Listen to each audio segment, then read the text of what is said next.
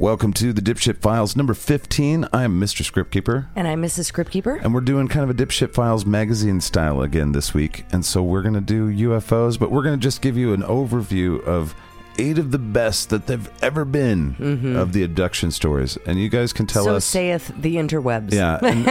And we'll look into it, and we'll scat about it, and we'll talk about it and whatnot. And we'll determine if there's any that are really worth looking into for us. But that's on the other side of this. So let's open up another Dipshit File.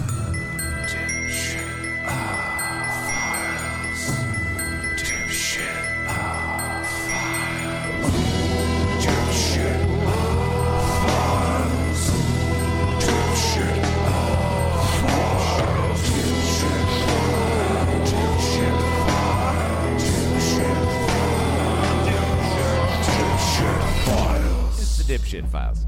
All right, so today on the Dipshit Files, we've got the 8, according to the fucking internet, we've got the 8 best, most compelling alien abduction stories. Right. Some of them I've heard of before because I'm a dork. And evidently so am I. Yeah. Because I think I heard of more than you did. Well, you're a nerdy dweeb, and I'm just a flat dork. There's the political compass. When it comes to nerddom, there's a beautiful compass, and I'm just a centrist dork. Basically, you put a sandwich in space, and I'll be hungry for the sandwich, but I'm pumped about the stars. I'm pumped about the space part. You dork. I'm a dork. But no, we've got 8 of them. And we've done, I think, one of the best ones already. You guys can check out the Travis Walton one if you haven't already. That was episode something or other. 4. Way back. 4. Yeah. We've also done... Well, he was on that list. So his story was on that list. And because we covered it, I removed it from the list, and it was 9 top. But these are the 8. So yeah. And so now we're going to see if these are worth a shit. And we're not doing the dipshit meter today. What we're going to kind of do is thumbs up, thumbs down. Right. But really, we just discuss it at the end. So we'll get there when we get there. So today we're briefly going to look at the Betty and Barney Hill story. And there's the Berkshire incident, but there's a bunch of other ones. There's a cool one in Australia with a pilot that we'll get to as well. But, we're going to get just right into it. It's Alien Abduction Central this time. But before we get into that, let's talk about the open-mindedness of this. You guys probably know I'm very skeptical of all this shit. Monique is very skeptical of all this shit. But we're going to go in there with a different kind of mindset than normal. Right. It's not going to be open. It's not going to be closed. We'll tell you about it on the other side of this. Have an open mind, but try to keep your brain inside your head. UFOs were once a taboo topic for the U.S. government, but not anymore. Public fascination with flying saucers, glowing lights, and otherworldly aircrafts has been ongoing for generations. Tell us about the aliens, Pop. Yeah, tell the Chitfins your story, Dad, and then I'll tell them mine. Back in my day, the aliens just came down and shoved shit in your ass all the time. And the head on those anal probes was a lot bigger back then, too. Right. Really cracked the pelvis. When spooky things appear in the sky, witnesses have often been reluctant to report them for fear of mockery by others, especially in the halls of government. They should be making fun of each other for their piss-poor understanding of what their fucking jobs are. But these days, fewer people are laughing. Your booze mean nothing. I've seen what makes you cheer. Having spent the last week digging into this topic, and in reality the last decade looking at it with fascination and what-ifs, I wanted to have a candid conversation about it, especially in light of recent disclosure from the U.S. government. For decades, the UFO conversation has been deemed as kooky and wackadoodle. That's mainly because of the wackadoodles, though. Leading individuals who've had possibly legitimate experiences to shy away from sharing due to public ridicule. Oh, you believe in aliens, dude? Yeah, I think I got my booty hole probed by one. You're a fucking idiot. I gotta go vote now after I go to church and read my horoscope and confer with my guardian angel. Now, I'm not saying that I believe these stories I'm going to share, but I'm also not discrediting them on their face because I wasn't there. Right. I didn't have the experiences, nor am I one of the experts that examined the evidence. What I am doing is entertaining these ideas, and I would like for you to do the same. Yeah, no thanks. I'm out. Just kidding. Let's do it. So before we get into all of this, I'd like to talk about the concepts of open-minded attitudes and closed-minded attitudes. And another attitude. Yeah. Being able to entertain ideas without buying into them. Yeah. Exactly. And that's kind of the area that I would like to encourage you listeners to be, is to find yourself in that spot. So changing an opinion when presented with compelling evidence or irrefutable facts is hard. So is sticking to correct beliefs in the face of opposition. Both actions take courage. 2 + 2 = 5. No, it doesn't. Well, I guess I could just kick your ass then, 5 it is. The challenge is knowing when to concede or dig in, especially when confronting deep personal biases intertwined with feelings or emotions. Over the years, I've struggled with my own biases and at times overcame what I now see as a closed-minded attitude. Of course, the topics I battled with had nothing to do with UFOs or aliens, but the concept is the same. The Earth is kind of a round shape, kind of roundish. My daily challenge for my personality type is to maintain an open mind to new ideas and concepts. Some people would say I have an open mind because I have evolved. The contrast would be a closed mind, unwilling to consider alternate viewpoints. I don't think that's a thing. And don't even try and convince me otherwise. Neither option in this false dichotomy is good.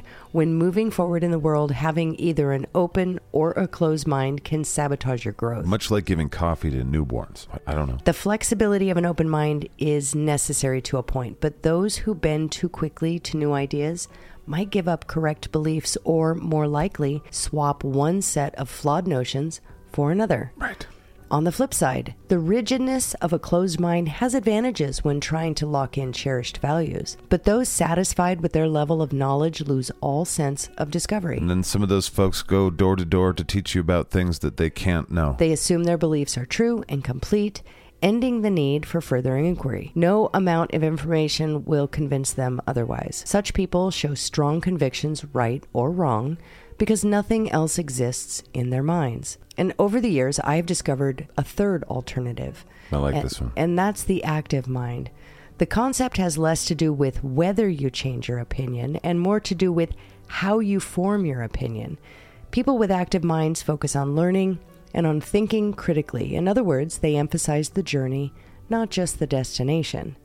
Now, before you label yourself as open-minded, an open-minded individual, consider this. Closed-minded people would never consider that they could actually be closed-minded. In fact, their perceived open-mindedness is what's so dangerous. It's a version of the Buttsian mimicry problem. Oh, that thing. Are you the real thing or a copycat? Are you the real deal, or have you simply just learned to talk the talk and to look the part?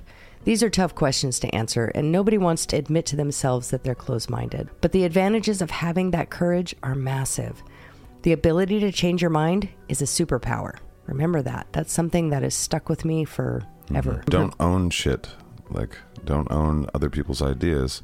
Just try and understand them as fully as you can. Right. This always makes me think of the steel man, straw man kind of thing. You should look at folks with suspicion if they want to straw man arguments or ideas or people. The rate at which you learn and progress in the world depends on how willing you are to weigh the merit of new ideas, even if you don't instinctively like them. I tend to not like them. Perhaps especially if you don't like them. So it's good to have an open mind, but not so open that your brain falls out. What the hell happened here? Oh, it's crazy, dude. All right, first of all, that guy's mind was too open and his brains fell out. I see. Now, so the other guy didn't see the brains on the floor and he stepped on it, he slipped around, and he broke his neck, dude. And that's what happens when you're a credulous nudnik. with that foundation posited, let's move on to our topics. The top 8 alien abduction stories. From the 1969 Berkshire's UFO incident to the eerie tale of Barney and Betty Hill, these alien abduction stories might even make skeptics believe that the truth is out there. While there has yet to be any proof that these first-hand accounts are real. We're giving you 8 crazy-ass alien abduction stories anyway, bro. Bring it, bitch. The Betty and Barney Hill story. Barney and Betty Hill took a spontaneous trip to the White Mountains of New Hampshire in September of 1961. As he shared in John G. Fuller's book, The Interrupted Journey, from 1966, Barney needed a break from his night shift at the post office while Betty was mentally exhausted from handling state child welfare cases. On the last night of their makeshift honeymoon, the two found themselves in a Vermont diner ready to make the last dash home to Portsmouth, New Hampshire. By leaving at 10 p.m., they planned on arriving home around 2 a.m. But some aliens had some different plans. On the road, Betty noticed, quote, a particularly bright star, perhaps a planet, end quote, in the sky. When this celestial object began changing its course in an erratic manner, Betty was convinced it was a UFO. Her husband was not. I'm convinced it's a UFO. I am not. As the object drew closer, Barney pulled the car to a stop and, gun in hand, got out to investigate. I got it. Please don't be aliens. Please don't be aliens. As he approached the object, Barney saw what he would later describe as a pancake-like disc glowing with bright, brilliant white light that was about the size of a jet. Probably felt weird bringing a gun to that. Like, hey, Right. I see you're floating in midair. I've got a pistol. Hope we can be friends. I think we got started off on the wrong foot here. If you need directions to the White House, it's fucking that way. Running back to his car, he and Betty tried to evade the vessel. Drive faster. This is the vehicle's maximum speed. Well, now do you believe me it's a UFO? Yeah. But were instead overcome with an intense drowsiness and immediately fell unconscious.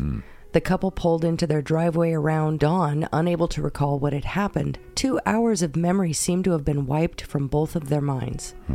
While Betty was convinced they had an encounter with a UFO and later reported the sighting to the Air Force, her husband was skeptical. It was only when the couple met with psychiatrist Dr. Benjamin Simon for a consultation in December of 1963 that Barney had changed his mind. Hey, I'm Dr. Ben Simon. Nice to meet you guys. Thanks for seeing us. Yeah. So you're skeptical of what you saw there, Barney? Yeah. Well, have you ever heard of the concept of a book deal? Dr. Simon found both to be suffering from crippling anxiety. Betty, in particular, manifested hers in the form of repetitive, nightmarish dreams. What are you doing to me? Do not be afraid, human. Yeah, everything will be just fine. But then why do you have that thing? Oh, that is just a medical device. It looks like one of those anal probes. Oh, no, nothing like that. What do you do with it then? Okay, you got us. Yeah, we're going to shove it up your ass. Dr. Simon then put them under hypnosis, which reportedly yielded highly ominous memory. All right, when I snap my fingers, you're going to think, book deal. Book deal. The book deal. And I'm your agent now, and I want 45%. Barney Hill recalled creatures with slanted eyes taking the couple aboard their UFO to conduct experiments on their bodies. Now what are you doing to me? Don't worry, we're just putting your head on the zebra's body. Wait, what? Why? Yeah, we just want to see what's going to happen, eh? Yep, we do it all the time. Can I opt out of that? Barney claimed that the beings took samples of hair, skin, and nail clippings, and then a 6-inch long needle was inserted into Betty's stomach. Okay. They were concerned that she got rabies. That's how the aliens were. That's how aliens do. Rabies shots. Yep. Betty told Dr. Simon that she later asked a being that they knew to be the leader where they were. It jokingly replied, "If you don't know where you are, there wouldn't be any point in telling you where I am." Little alien prick. Where am I? Haha, the fire monkey wants to know where it is. Bitch, you don't want to know, eh? During another hypnosis session in 1964, Betty purportedly drew a star map of the sky from memory, as seen from a planet orbiting the star Zeta Reticuli. Most shocking above all was that this map was drawn with confounding accuracy and that Zeta Reticuli lies some 40 light years from Earth. Hey, Betty, you've been a real champ about all this. Yes, Beetlejuice and I wanted to give you something. Is this a little token for all the fucked up shit we did? What is it? It's a star map. Yeah, it's a star map. You like it, eh? What am I supposed to do with it? Betty's nearly perfect recreation of the stars surrounding an actual star system remains one of the most intriguing aspects of all alien stories ever reported. Ultimately, Barney and Betty Hill's account led the Air Force to launch Project Blue Book, a shadowy initiative that aimed to investigate domestic UFO sightings and also presented a template for all the UFO abduction stories that followed in decades to come. And that's the Betty and Barney Hill story. I'm not too sure about the hypnotism stuff. Now it's time for our second UFO story. So the second story is the 1969 Berkshire's UFO incident. Whole city saw this thing. The whole town. Okay. When numerous residents of Berkshire County, Massachusetts, individually reported having seen a UFO on September 1st, 1969, authorities were at a loss for an explanation. This wasn't a lone sighting induced by sleep deprivation that could be easily dismissed. It truly appeared as though something weird had occurred. On the evening in question, residents spotted lights above Sheffield in the southern Berkshires. Many of the witnesses said that the lights were seen on an unidentified disc-shaped craft that was moving in strange ways. Some witnesses claimed that they lost track of time while staring at the object. Thomas Reed was 9 years old at the time. In the car with his mother, brother, and grandmother that night, the family noticed a group of glowing orbs dash out of the roadside trees. Grandma, what was that? Oh, sorry, kids. That was me. I let a stinky go. Ew, no, I meant the lights. No, I don't know. Most likely aliens. Reed claimed that something shocking happened when, heading home, his family approached Sheffield Bridge. It came to a stop off the side of the road, he recalled, of the glowing orbs. Everything got really calm. It was like being in the middle of a hurricane. There was like a barometric change in pressure. It was just like dead silence. Then there was an eruption of crickets and frogs, and it got really loud, and then that was it. And he never did drugs again. Then the family suddenly found itself back in the car, but they had inexplicably lost 2 hours of memory.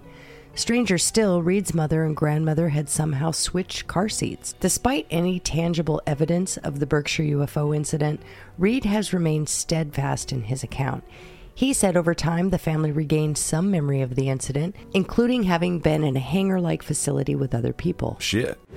Hey, did the aliens bring you here too? Yeah, shut the fuck up, little chitrin. We encountered something, said Reed. It was definitely not of this world. This hangar thing we were in was huge. It was larger than a football field. This hallway we had seen was circular with a Y configuration almost to control the flow of traffic. This one room had a bowed-in wall that was rounded.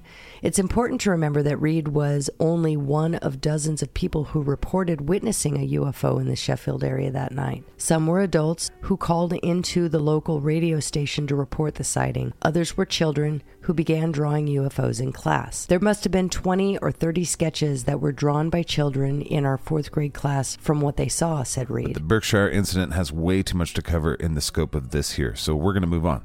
Alien abduction story number 3. The UFO abduction of Whitley Strieber while he was writing sci-fi. I automatically do not believe professional writers or any kind of writer. Sorry. Go ahead. Whitley Strieber has written fiction for more than 40 years, with notable titles including the horror novels The Wolfen and The Hunger. Strieber shared that his writing streak was interrupted one night in the late 80s by an alien abduction in upstate New York. Okay. Strieber recounted his experience in his nonfiction title Communion in 1987. The alleged incident occurred on the night of December 26, 1985, as Strieber slept alone in his cabin in the woods. Awakened by a strange noise, he purportedly saw a small, non-human entity approaching his bed. Suddenly, it was morning. Not only had he awoken disoriented, but he felt oddly aggressive, too. I know how that feels. I've awakened oddly aggressive at times. Fuck you! Fuck the world, all it's worth. Every inch of planet Earth. Yeah. It was during a session of regressive hypnosis a few months later that some of the memories returned. According to Strieber, beings that he has since referred to as visitors entered his home and abducted him. Oh, wow. Get in the fucking spaceship, bitch. Oh, fuck yeah. I've been looking forward to this my whole life. We're gonna shove things in you. Probably dissect you. Oh, thank you. While seen as a work of fiction added to his catalog of alien stories by many, Strieber never wavered from his position. In fact, his later work only doubled down on the notion that aliens were visiting him. In his book, The Key, A True Encounter, Strieber detailed another alien encounter that he claims took place in Toronto. Asleep in his Delta Chelsea hotel room in the middle of the night on June 6, 1998, Strieber claimed to have been visited by another mysterious stranger. I got up, opened the door, thinking it was the room service waiter, Strieber recalled, and it was not. It was a man I described as about 5.5 feet tall, older looking, like someone in his 70s. He wore dark-colored clothing, a turtleneck, and charcoal slacks. Okay, that's supposed to be an alien? That sounds like Uncle Bob. Strieber claimed the visitor stood motionless by the window for nearly an hour, expounding on the dangers of creating an intelligence more evolved than its creator. Strieber said it was the most extraordinary conversation I've ever had in my life. And that's why come drugs, kids. Many are skeptical of Strieber's alien abduction claims, but one former Green Beret commander and developer of weapons at Los Alamos, New Mexico, John B. Alexander, believes him. That was a mighty sentence. For more than 2 decades, I have been interacting with Whitley Strieber and found him to be one of the most intelligent and thoughtful researchers in the field, said Alexander. As he rubbed peanut butter on himself. There is no doubt that he's had some very strange experiences, ones that even he does not claim to fully understand. Says some random dude. All right, that's that story. Now let's do this story. These are the best abduction stories of all time. The Pascagoula alien story that saw two fishermen subjected to experimentation. Sounds like the beginning of that sentence should be Dear Penthouse. It was October 11th, 1973, when Calvin Parker and Charles Hickson went fishing on the banks of the Pascagoula River in Mississippi. At first, when Parker saw blue lights reflected in the water, he thought police had come to instruct the two to leave. A big light came out of the clouds, Parker recalled. It was a blinding light. It was hard to tell with the lights so bright, but it looked like it was shaped like a football. I would say, just estimating, it was about 80 feet long. It made very little sound. It was just a hissing noise. End quote. Parker then claimed that 3 legless creatures floated out of the vessel towards him. He described all 3 as having mitten-shaped claws. Watch out for his mittens. While one was necklace and gray, the other appeared to be more feminine. When one of them tried to wrap his hands around Parker's neck, his natural response of fear oddly subsided. And that's where his lobster sex fetish began. I think they injected us with something to calm us down. I was kind of numb and went along with the program, end quote. Parker alleged that he and Hickson were taken aboard the alien vessel and experimented on. Hey, why do we always pick hillbillies to experiment on, eh? I don't fucking know. Just pass me the ass gaper. Afterward, the 2 terrified fishermen found themselves back on the riverbank as though nothing had happened. They drove to the Jackson County Sheriff's Office and told Captain Glenn Ryder and Sheriff Fred Diamond the entire story. When I got in there, they had me, Hickson told the police. There were no seats, no chain, they just moved me around. I couldn't resist them. I just floated. I felt no sensation, no pain. They kept me in that position a little while, then they'd raise me back up. Hickson claimed that a machine resembling a giant eye looked over his entire body. He said he was surrounded by inhuman, 5-foot-tall, monopedal beings. Were they walking around on their dicks? 1 foot. That's weird. That's weird. Are you walking around on your dick? Yes. That's fucking weird. Captain Ryder didn't believe the 2 men. I'm with him. He stepped out of the interrogation room but left a secret recording device running in hopes of obtaining proof that their alien stories were fabricated. But what he later heard on his recording made him think twice. Jesus Christ, God have mercy. I thought I'd been through enough hell on this earth, and now I've got to go through something like this, said Hickson to Parker. But they could have, I guess they could have harmed us, son. They had us. They could have done anything to us. Always look on the bright side of life. I just want to cry right now, added Parker. What's so damn bad about it is nobody's going to believe us, end quote. Man, they're right. With no physical evidence of their abduction, the alien story remains a mystery. The mystery of the lobster-clawed dick aliens. Parker stayed quiet about the event for decades, but after Hickson's death in 2011, he wrote a 2018 book on the matter. Its publication prompted others to come forward, claiming that they too had seen a UFO that night. It makes me feel pretty good that I'm not the only one who saw something, he said. Most of these people are credible people, end quote. Do you believe the fishermen? I don't know. I feel like I would want to see aliens walking around on their dicks, though. All right, on to the next story. Well, now let's try this fucking story, yeah? The alien abduction of Antonio Villas-Boas that ended in extraterrestrial coitus. That one also sounds like it should start out, Dear Penthouse. In 1954, 2 Venezuelan teenagers claimed that they found a UFO in the woods and were only able to escape with their lives after fighting off small, hairy aliens. Nice. A Brazilian journalist covered the alleged experience in 1957 and asked readers to send in their own. That's when he was contacted by farmer Antonio Villas-Boas. The journalist paid for the 23-year-old's travel expenses and put him up in Rio de Janeiro, where Dr. Olavo Fontes examined him. Boas claimed that he experienced an alien abduction one day after reading an article outlining the Venezuela incident, which seemed rather convenient. Boas said he'd been working nights in the family's field in order to avoid the hot daytime temperatures. On October 16, 1957, he purportedly saw a red star above the fields near São Francisco de Sales. As it approached, Boas claimed that atop the egg-shaped craft was a cupola containing a rotating red light. As the vessel extended its 3 legs to the earth, Boas claimed that he had tried to flee, but was captured by 5-foot-tall beings wearing gray overalls and helmets. Why are all these aliens so goofily dressed? And then taken aboard their ship.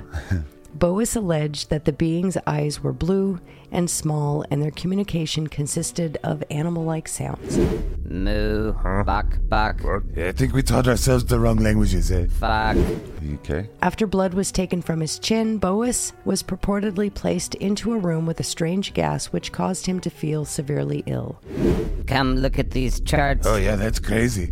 Did you just rip ass? Yeah. I think that might be toxic to the earthling. Oh, yeah. Oh, well. Soon, a naked and attractive female entered the room. Sure it did. Boas claimed that the woman was adorned with long blonde hair and red pubic hair. Sure she was. And that the two soon engaged in sex. Sure he did. Afterwards, the woman gestured to her stomach and then motioned upwards, which Boas later interpreted to mean that she would raise their child in space. Then she made a dollar sign and pointed at him, and he knew that he had to pay child support now. Boas claimed he felt angry at child support, having been treated like a good stallion by the beings. Sure you were.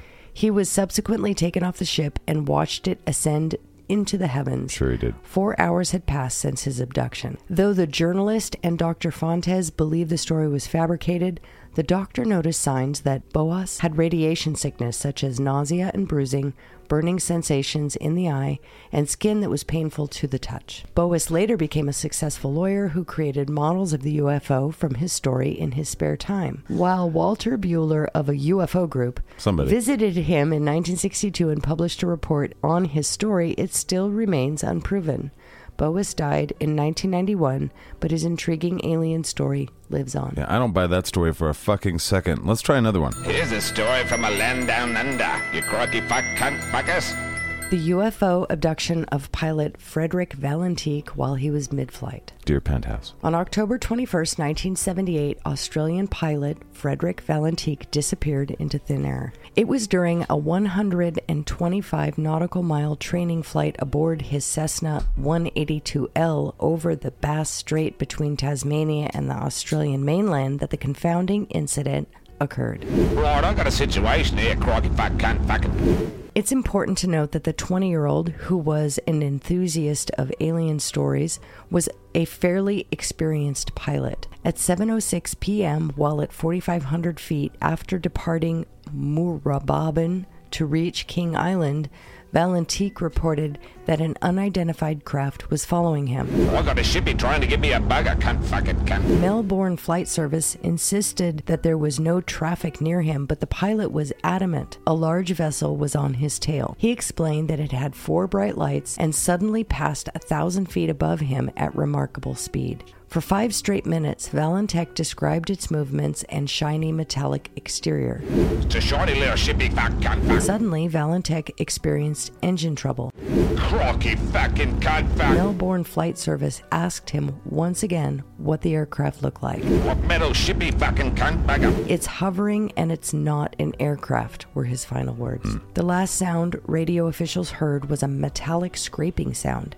Authorities presumed he had crashed, but a later search of the area yielded nothing. Not even the Australian Department of Transport could find answers. In 2014, however, new claims came to light. A UFO action group in Victoria alleged that an unidentified farmer observed a UFO nearly 90 feet in length hovering above his farm on the morning following Valentique's disappearance. More importantly, the farmer purportedly claimed that the pilot's plane was stuck to the UFO, leaking oil. I got a real problem here, that leaky cunt fuck. While the farmer said he scratched the airplane's registration number on his tractor, he never came forward, claiming that the ridicule he'd received from his peers after telling them his tale had discouraged him. Unfortunately, the Victorian UFO group never managed to identify the man. For the UFO Action Group's lead investigator, George Simpson, frustration abounds. It's easy for some to dismiss, but there are corroborating stories confirming there was a UFO near Adelaide at the time, he said. This was an experienced pilot who should have been able to identify another aircraft but was clearly unable to. Ultimately, only a few possibilities regarding the disappearance of Frederick Valentique exist: that he crashed and his remains were never recovered, that he purposefully disappeared, and or, of course, that he was abducted by entities we don't yet understand. Or he was eaten by a giant flying wallaby, because that's a thing that happens there. Dumb. I love Australia, I kid. I'm not sure I'm convinced, though. Let's try another story. Alien abduction story number 7. Let's try this one, I guess. Yeah. The UFO abductions of Audrey and Debbie Hewins from their childhood room. Okay. Audrey and Debbie Hewins not only claim that aliens exist, but that alien abductions do too. And they've experienced them. My mind is open, but consider me skeptical. I was probably about 5 years old or so, said Audrey. Very, very skeptical. And a bright blue light would come into the room, and the door would open, and there would be like a foggy kind of misty blue light just shining through the whole house. And these two figures would come in. Hey, I love breaking into humans' homes, eh? Yes, stealing knickknacks and Hot Pockets from the freezer makes the 9 gazillion light-year journey worth the trip. Oh shit, they got Hot Pockets, eh? Though Audrey's first alien abduction allegedly occurred during childhood, she claimed these visitations continued well into adulthood. We have been together on abductions, stated Audrey. We've been up in crafts and seen our house from above. So we realize they are not from here. They are very good at mind erasing, or whatever you want to call it. This is called a neuralizer. It's a gift from some friends from out of town. They'll leave you with bits and pieces of things you can remember. Debbie added, I remember one time being on a spaceship and standing there on the spaceship, and the floor and the walls disappeared, and I was staring at the earth. Well, ain't that a bitch? Though the twins refer to these entities as the bald men, ouch, but okay. What they've described to people willing to listen closely resembles what ufologists have dubbed gray aliens, or simply grays. It's not that we're bald, little dumb children. We've evolved past hair. You guys look like shit. Hey, you're a half-shaved ape, eh? Troglodyte homunculus. Whatever, you guys look bald to me. The twins said they pleaded with their parents not to put them to bed for fear of encountering the bald men, but the adults simply dismissed these alien stories as a ruse to stay up late. They started doing all kinds of experiments on us when we were 12, said Audrey.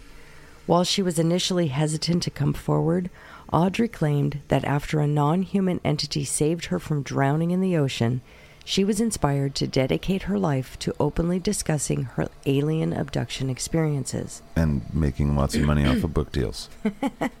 Neuroscientist Robert Davis, who was one of the first professionals to lend his support to the twins, explained that Audrey and Debbie Hewins' experiences are shared by many thousands, if not millions, worldwide. Meh. It's unreasonable to think that they would all be lying or reporting dreams and fantasies, he said. This one for sure is. These events are consistently reported and should be taken seriously by everyone in spite of their uniqueness. End quote. No, says that guy. No. All right, here's the last of the stories. I kind of feel like I'm more skeptical now. All right, here's the final story. Will we find evidence? The alien story of Marine veteran Terrell Copeland that saw him abducted while napping. Dear Field and Streams. Terrell Copeland claimed that he was abducted by aliens, particularly because he was a Marine. That shit happens. I've seen Predator. Where the fuck are we? I ain't got time to where the fuck are we. What the fuck's that? I ain't got time for what the fuck's that. We're hooking it to high. I ain't got time for dying. You really have an odd and boring personality, you know that? I ain't got time for personality. Right. We're gonna die now, probably, huh? Copeland claimed that his first experience with aliens occurred in 2007 when he captured footage of what he believed to be a UFO on his cell phone from his apartment in Suffolk, Virginia. It was an orb of light, he said, just a big ball of light. It wasn't moving. One was solid white. The other was directly across the street from it, up 300 feet above the ground, and was changing colors very rapidly. Copeland recalled feeling as though something was wrong and that he wasn't supposed to be witnessing the unnerving aerial appearance. But he alleged that it wasn't until after he published the footage online that things truly became strange. I woke up from a nap by the sound of someone trying to enter my apartment, he said. Never good. And I said, who is it? Aliens. There was no answer. I said aliens. You could see the doorknob moving and like a scratching at the door. This guy's fucking Scrappy Doo. See, he's fucking Shaggy Doo. Oh, aliens. Like zoinks. And I keep a firearm. It was on my table, and I thought... Next to the Scooby Snacks. And my thought was to get up and check. Despite the urge to get up, Copeland was paralyzed and only able to move his eyes. But he did call for Scooby-Doo, and Scooby-Doo saw the whole thing, too, and corroborated all this shit. Oh, aliens. Terrible. Suddenly, he heard a voice through the door tell him, you don't need that weapon. We won't harm. Your weapons? You will not need them. Eat shit, frog dude. The incident certainly resembled the natural phenomenon known as sleep paralysis, which is experienced by many, but Copeland soon began to experience missing hours as well. He was incapable of accounting for 4 waking hours during the span of 2 nights. When you see the objects and then you do the research and you see that there are so many people who have experienced the same thing as you, he said, you have to say to yourself, maybe there is something to this. Why, it certainly could be wackadoodlery. Copeland claimed that as soon as he started to keep a log of notes and sketches and nude pastels on a canvas, his memory of what had happened during his episodes of missing time began to resurface. Especially after that phone call about the book deal. I was in a room and I saw a woman who did not have complete human features, he said. She had the typical black eyes that you hear about. She had an elongated skull, and that startled me. And the next memory I have is me standing on my balcony waving at this cylinder-shaped ship. And he always did drugs again. The end. Copeland's alien stories, which were eventually chronicled on the History Channel, remain both startling and unproven, as all alien abduction tales do. You gotta grab some alien shit off the ship and bring it back so we can see it. In the end, however, Copeland said that his experience was for the best. Well, that History Channel deal was probably nice. And has left him with a desire to be a better person. With more money thanks to the History Channel. Okay, and that's the end of all of those stories. Mm-hmm. Kind of just an overview of each of those. Right. And we did it this way because we wanted to decide what we could look into more in depth of these. These are supposedly the top 8 most compelling alien abduction stories of all time. And we've already done Travis Walton, and I had fun doing that one. That was really interesting. Fun. What would you say of all these other 8 are that kind of quality? Oh, as far as Travis Walton? Yeah, I mean, the Benny Hill story seems like one that we should probably cover. Yeah. Both of us seem to agree there. Benny Hill? Did I say Benny Hill?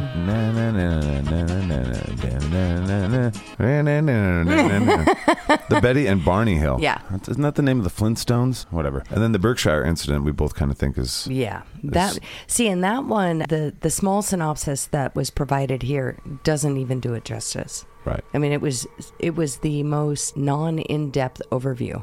So many people had experiences. It was very interesting. And I, in the past, have watched documentaries on that and actually read some articles and that sort of thing. And I thought it was freaking fascinating. We'll have to do that. The simple fact that, it was a split second in the time that these people experienced this. So it's like a flash of light happens after you see this weird thing. You see a flash of light. And then all of a sudden the flash of light's over and mom and grandma are in opposite seats from each other. Right. It was but that's just that one family. Right. So everyone had weird experiences like that. We'll have to look into that one. Yeah. So we give those 2 thumbs up from the 2 of us as far as looking into again. Not that we believe them or whatever. I think the Betty and Barney Hill one, just because of hypnotism being a part of it, and that's being some of the most compelling evidence, it makes it fall from my credibility ranking just because it's hypnotism. Right. And I don't buy into that. But there were the other ones, like the Whitley Strieber one.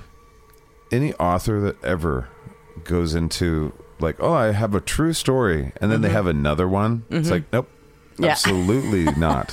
And I trust 0 authors. Right. Anybody with like even really a really good education in literature, whether they're an author or not.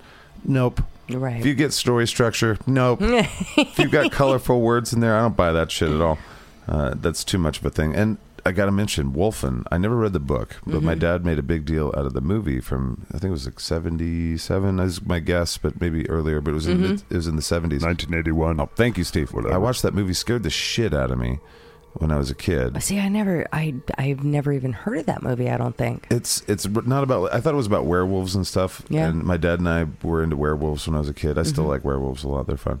But they scared the shit out of me. That's why I was into them. It's like, lean into the fear. No. But I thought it was about werewolves, and it's not. It's about it's about people that believe they shapeshifted into wolves, and it was about the decay of society and how the fringes were where these wolves were starting to come back into. There's a commentary on how cities were really terrible in certain areas, and basically nature was coming back, and they wanted to reclaim it. It's a fucking. I don't know if the movie and the book were even close to the adaptation being the same as the book. But I remember that movie being important to my father, and I remember it, meaning something to me as it scared the shit out of me and whatever. So that guy, I like the Stryber guy. I'll say that. I'm cheering for him, to be honest and truthful, but I doubt it. I gotta say, I had a hell of a time saying his name because to my brain, it looks like Strieber. Strieber? So I struggled trying to say Stryber the whole time. Yeah. Well, fuck that guy. But yeah, check out Wolfen if you've ever seen it. Let me know too. Info@SKATCAST. We always like to hear that shit. Did it fuck with your brain too? How old were you when you saw it? When your daddy forced you to watch this movie that he apparently watched when he was a youngster? I don't know. Not maybe a youngster, but whatever. As for the Pascagoula fisherman abduction, yeah, I don't think so. Basically, the three middle ones seem to me. Well, the two middle ones there. The pilot one in Australia seems like the other. Very compelling story. Yeah, that I would want to look into. And that is one, because there was more, I think the ones where there's more than one or two very, very close people that have witnessed it at the same time or have had experiences, those are the ones that I find compelling. Big time. That's part of our meter anyway. We're not doing any of the bullshit meter on, or the dipshit meter on any of this stuff. Right. Because we didn't deep dive into it and stuff. Yeah. But that's part of it. It's like it helps if there's a lot of witnesses. Yeah, and in the pilot one, it wasn't just the pilot. The air traffic control. Yeah. They had weird experiences too, listening to what he was going through. And the reason I know a little bit more about this one, because again, I had looked into it prior. Right. So when it came across as considered one of the top abduction stories, I already knew about the story. These are pretty weak, though. Part. Overall, they're all pretty kind of weak. Well, yeah. I mean, alien abduction stories are weak, as far as my opinion. It's like anecdotal evidence makes it so that we have to just judge them as people. And it sucks like that, because then you're like, well, I don't fucking believe him because he's got that weird haircut. I was just going to say, I don't like like his shirt. Fucking mullet. What are you talking about, dude? You can't be a serious person. And so then we just become assholes, and it gives us a chance to be assholes. And it's like, well, fuck. Yeah. That was what with the Travis Walton thing. It's just like, oh, was he a redneck piece of shit, or is he a redneck with a sweet little heart that would never tell a lie? I know both kinds. And I'm trying to figure out which one he is. So I don't know. The anecdotal stuff makes it suck for if you care about what's true, but it's great for stories. Like, one of the most terrifying things in the world to me is, alien shit on some level, because, if they're good, hooray, and they're, there's so many ideas of the benevolent, godlike aliens, and if they had the technology that they supposedly have, then we wouldn't know the difference between gods and whatnot and them. But the thing about it is if they were here now, like a lot of people claim, and they've come here a lot, because they haven't declared themselves, kind of being secretive, that could lead to some pretty nasty shit where you're like, fuck, I don't, and then you hear about probed buttholes for, in all the woods, and you hear about, cattle mutilations and all these kind of things. But the fact that they're not communicating with us in any kind of way is, well, it's deceptive right from the beginning, so it can't be good unless they want to be our new sky daddies. They're just waiting for season 19 of Ancient Aliens to declare. Well, I think we're not ready for them yet, is what a lot of people say, and it's like, well, fuck you. Well, and the other chapter of this episode, the other volume of this episode, I guess I should say, I have all of the notes done, the script is written, and it's all the disclosure. Yeah, it was all the disclosure that's happened over the past few years. 5 years. Well, basically, the stuff that I found most compelling is the stuff that they just released. Yeah. I want to look into that heavy, but we can't do that here. Not today, but we won't do it next week or anything. We'll just keep it as part of the series. Right. And so the next time we do UFOs, we're going to look into the disclosure, and that stuff is pretty compelling. Some of that. And none of this was, though. I basically expand a little bit on, my ideas, my opinions, I guess, on why we haven't had contact. Because humans are cunts. Direct contact in the event that this is actually a thing. It's just this hypothesis that I have.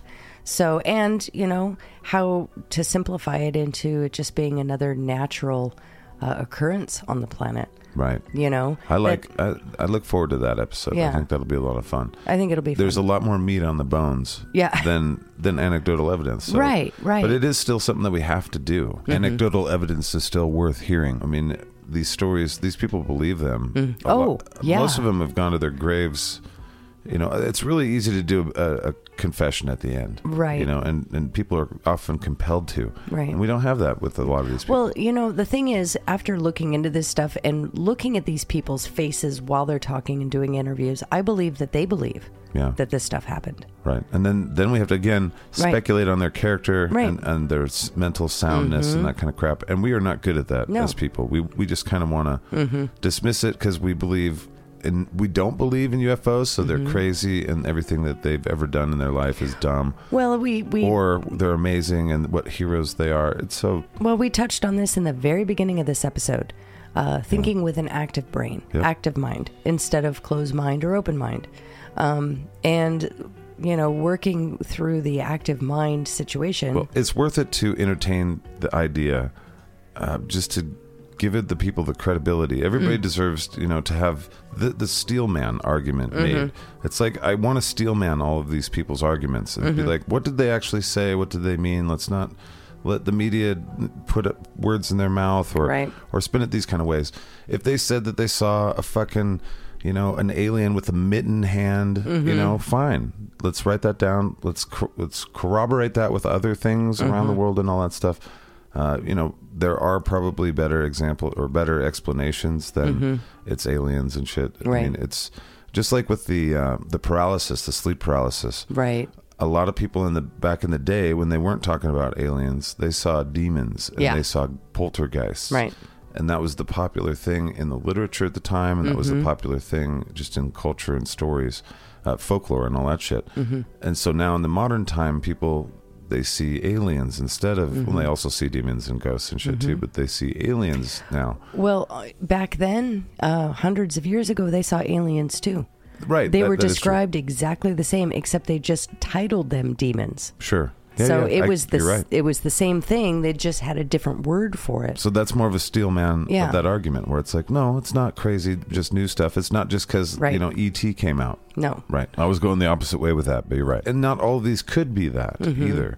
You know, like Betty and Barney Hill, they were one of the first to do what they did, and it prompted the government to act. Open Project Blue Book. Yeah, and so that's worth looking into just for that and giving some credibility. Well, the government believed their story enough. Is the government really all that smart? They opened up a whole really, really expensive chapter.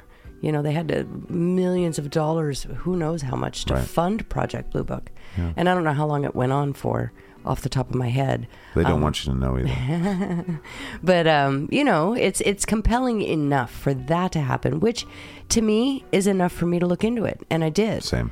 And there is some stuff in there that, yes, I mean, if I have a hard time with hypnosis, because the whole point of hypnosis is getting you into a state where allegedly your conscious brain and your subconscious brain have met somewhere in the middle. Which sounds so good, too good to be true. Right. Because that's what we all would like. Exactly. Right.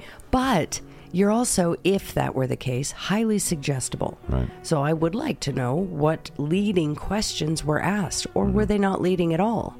The thing I like... It becomes about that, the doctor. The doctor, right. A lot, yeah. And the thing with this, Betty and Barney Hill... Sorry. Was they... in the documentary, they have those recordings. Right. They released those recordings. If we deep dive into them, we'll have to listen to those and really kind of listen to the... But even then, like the first question is the doctor and the methods and stuff. And then you have to figure out these people. That's why it sucks. That's why you just want... Look, if you guys ever get abducted by an alien, here is... And this is straight from Neil deGrasse Tyson. He's recommending this. This is an astrophysicist that believes... Grab the ashtray? Grab the fucking ashtray. Grab something. Grab a lock of hair. You know, fucking, if you got your phone, snap a fucking photo. Take a video. Get a selfie. Well, get a selfie with the aliens. The vast majority of these, and that's funny. They're like, and I was naked and they had a probe in my ass. I'm not getting a selfie in that situation. Well, I find it fascinating that, of course, that is very sound advice. However, the vast majority of these abduction cases, they're paralyzed. They don't, and plus these fuckers don't smoke. They can't That's how move. they got so advanced. They can't move. Right. So if that's how I know. When I heard Neil deGrasse Tyson say that, it was just right after some guy was like, I was paralyzed for 5 hours in a goo. And It's like, well, what kind of ashtray do you find in the goo bath? Right. Like, well, you bring some goo. It washed off. I don't know. Some sort of re-entry thing happened. Fuck me, Neil deGrasse. Right. Yeah, I don't like having to not trust people. I mean, it's just a natural tendency in humanity to be like a little skeptical of your fellow man. But it makes it suck when it becomes a thing where it's like, this is important. It's likely just, with these abduction stories, that's crazy. When it's UFO stories, it's like, well, that's probably military shit, and we probably shouldn't know. I mean, we probably should know so we can stop killing each other and fucking tear all these things down. Yeah, but that goes against humanity. It goes against human nature. Exactly. We're the best thing. We're a warring species. That's what we're best at, for sure.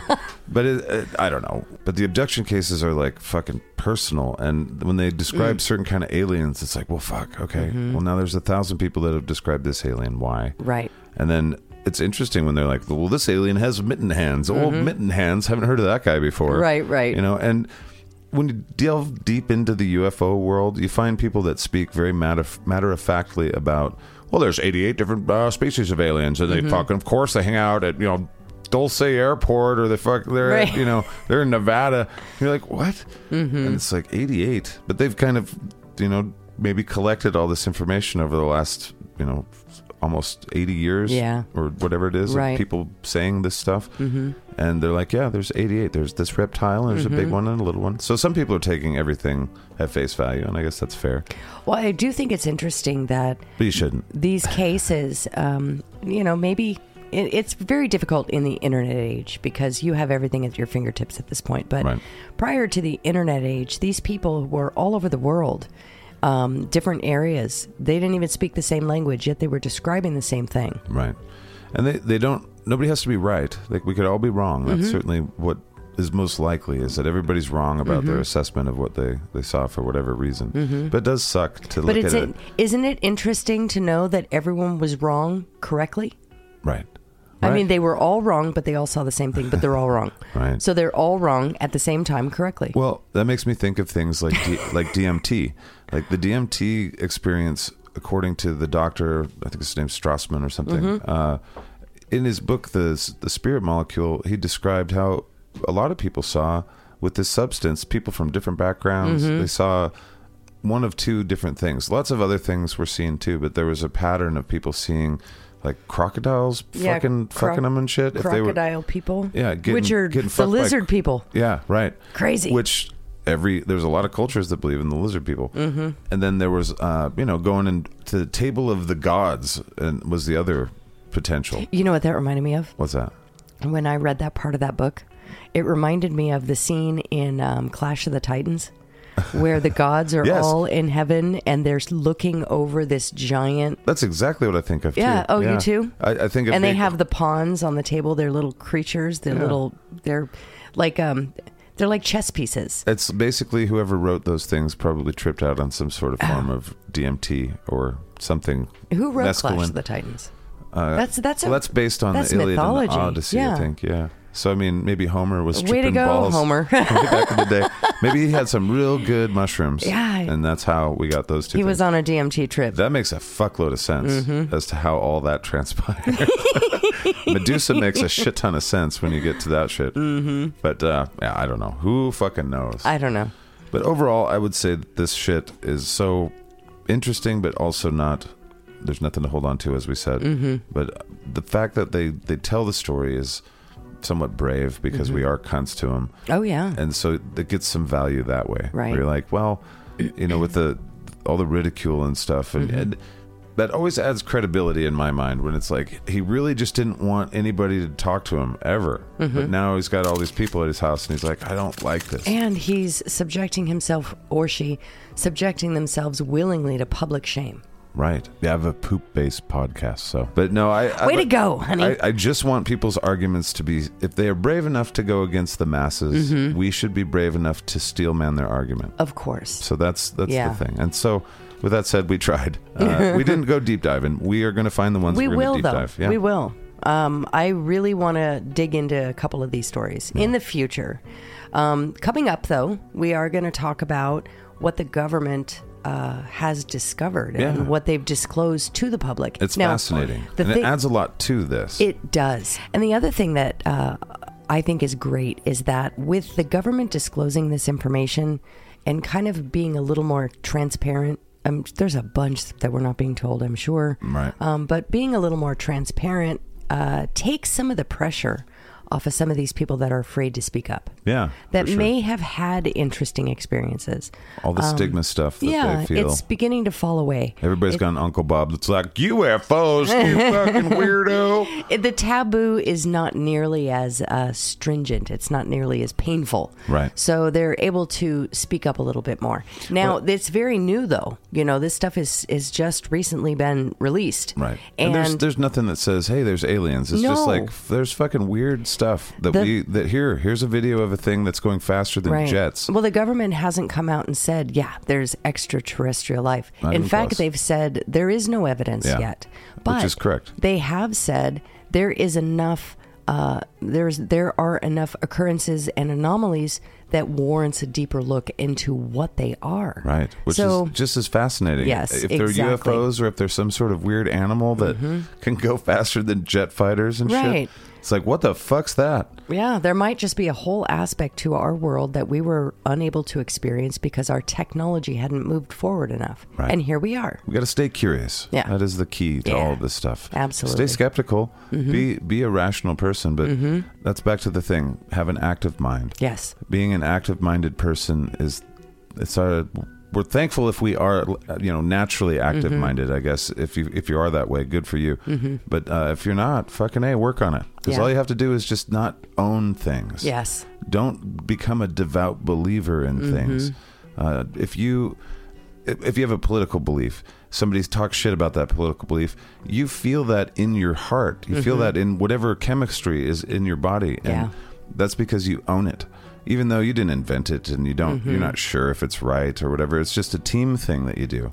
Well, the thing stop doing that. Yeah, well, with beliefs, doesn't matter if it's political or religious or all of it's the same. Any of those things. But once you own the concept so much that it becomes part of your persona, it becomes part of who you are. You're fucked. Yeah, exactly. You can't be criticized. You can't. Yeah, exactly. And you take everything so seriously. These are weaknesses that we have to develop over time. That we just teach our kids not to do that. Like, don't become so attached to concepts that you can't be talked out of it. If somebody came to you, this is the way I look at it. If somebody came to you with reason and they argued against gravity. Right. And they're like, gravity doesn't exist. Flat Earth people, yes. Oh, do flat Earth people say that? They don't believe that gravity exists. Oh, God. Okay, well, it's something else. That's so interesting. But if somebody came to you and they argued about gravity, and you know when you drop a ball and it falls, and every time you drop something, it's not gonna go up. Right. It's always gonna go down. Right. And that is an axiom. When somebody's arguing against that, I don't know anybody who gets all worked up emotionally and pissed off, red in the face, and wants to fight the person. You should check out the Flat Earth. I don't know anybody who does that, because it's a normal, known thing. Right. It's just the way it is. It's an axiom. So the thing is, you don't have to believe in gravity. Gravity just is. It demonstrates itself that it exists. Exactly. Yeah. So there isn't a belief there. And that's how I personally like to handle my quote-unquote beliefs. If it's an axiom, it isn't my belief. It just is what it is. It's recognizing reality. But I do have some beliefs. I know I do. I have some strange beliefs that other people, and I don't even like even using the word beliefs, ideas, really. Yeah. And the reason I don't like using the word belief is because I'm not attached to them. I'm not. They're what I'm working with now. Sometimes you got to pick a few things to do in life, and it's like, do I believe that I should be talking into a microphone? Right. I guess so, because here I'm walking into it. Yeah, these ideas don't define who I am. They just are the parameters of how I think right now.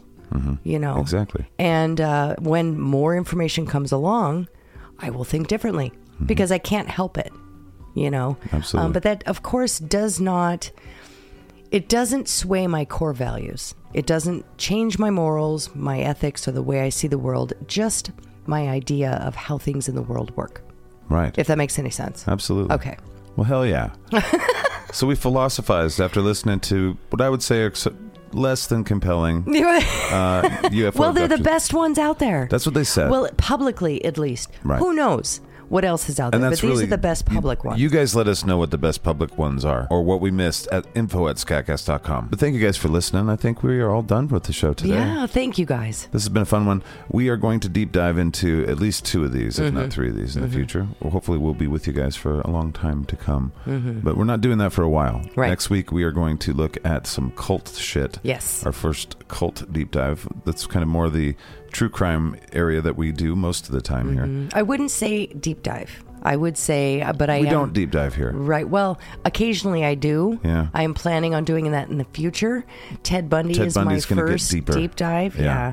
But the cult itself, you know, I'm going to take an hour or 2, depending on how long the script is, and I'm going to share this cult with as much information as I can in an hour or 2. Then I'm going to shit all over that with dumb little skitscats. I love it. So it'll be fun. But thank you guys for listening. We'll be back next Wednesday with more dipshit files. And we'll talk at you in the future. And it'll seem like the present. Bye. Bye.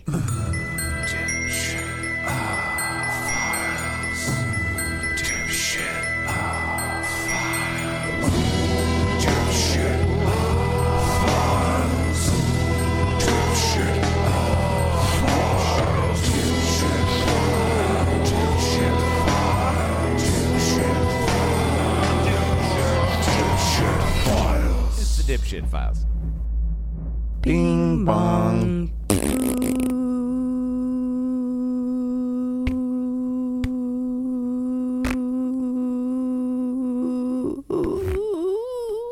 And she died.